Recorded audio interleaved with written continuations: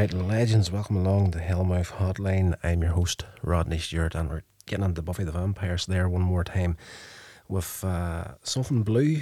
It is episode 9 of season 4, and one of those comic kind of episodes.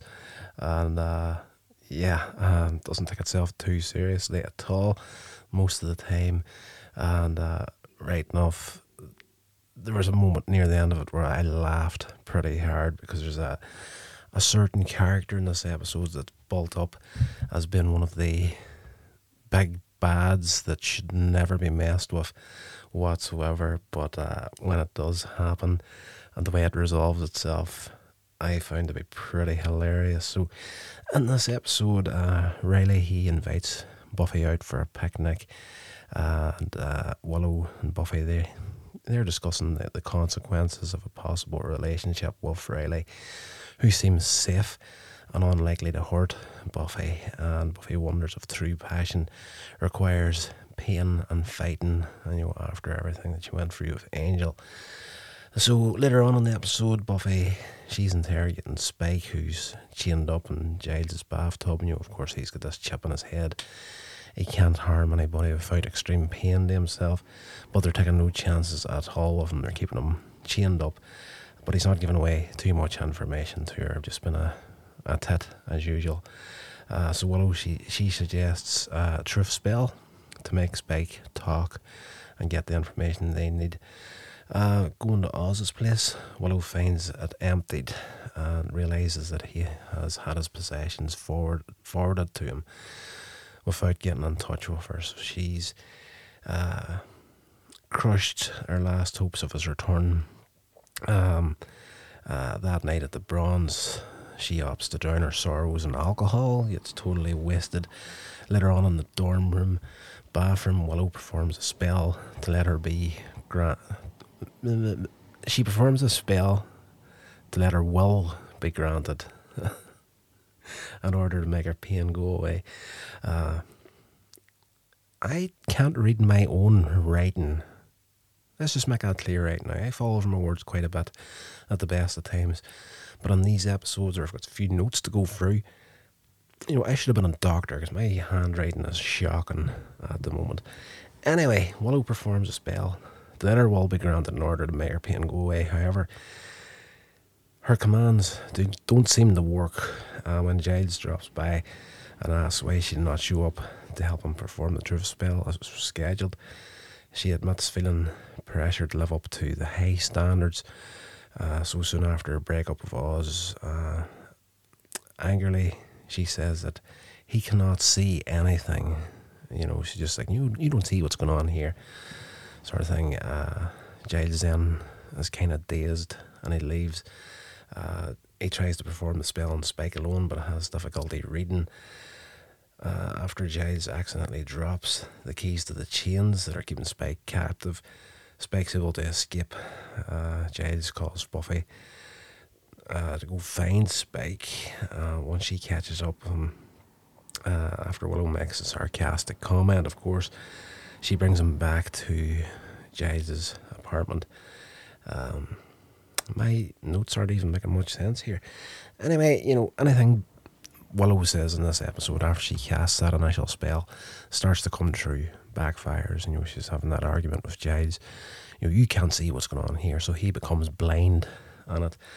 While talking to Xander, Willow flippantly suggests that Buffy and Spike should get married. So of course they fall in love, and throughout the episode they're touchy-feely and whatnot, and they're planning on getting married, all this sort of gear.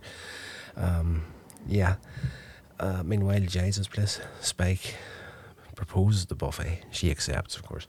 Xander continues to try to console Willow, but in an act of misdirected rage and grief, she calls him a demon magnet, because everywhere he goes he seems to be getting in trouble. So throughout the rest of the episode, all the demons in Sunnydale are attracted to his location. While Buffy and Spike cuddle and kiss and make plans for the wedding, Giles calls Willow for help, confessing that he is totally blind at this point. And Buffy runs into Riley outside of the bridal shop and happily tells him about the wedding, which confuses and upsets him, of course. Xander and Anya's romantic time alone. That's interrupted by various demons as they break in and try to attack them. So they rush over to Giles' place where Xander realises that the cause is Willow and everything she wills is coming true. So the guy that was the big bad in this episode, the Hoffrin, the demon responsible for making Anya a vengeance demon, comes forth and takes Willow through a portal to his demon world to make the same offer. So, he's been, earlier in the episode, Anya has talked about him and what he did, made her a vengeance demon and whatnot, and you can't, once he decides to come for you, you're his choice, you can't back down, sort of thing. So she's backing it up as he's a real nasty character to work with. So he does turn up, takes Willow through a portal to the demon world to make her the same offer. When the gang goes to look for her, Anya recognises the remains of the portal, and of course she goes through the whole thing and whatnot. Buffy and the rest of the gang go to a crypt where they hope to stop the Hoffrin from turning Willow into a demon. While they're going to the crypt, several demons attack, still drawn to Xander because of Willow's spell. But in the meantime, and the bit I did find really funny, the Hoffrin is face to face with Willow and got his henchmen around him and whatnot, and Willow politely turns down the Hoffrin's offer, and he says, well, fair enough, if you ever change your mind, let me know. And he sends her back, giving her a talisman she can use to summon him. So Willow breaks the spell and tries to make up for her mistakes with cookies. She's baking cookies to try and, I'm sorry, please forgive me, sort of deal. Next day, Buffy finds Riley and manages to convince him that she was only joking about getting married, making fun of his picnic, finding her glancing into a wedding dress store. Critical response for this episode suggests that the episode pokes funs at fans, shipping Spike and Buffy, that is, inventing scenarios and writing fan fiction to allow the two characters normally foes to become romantically involved.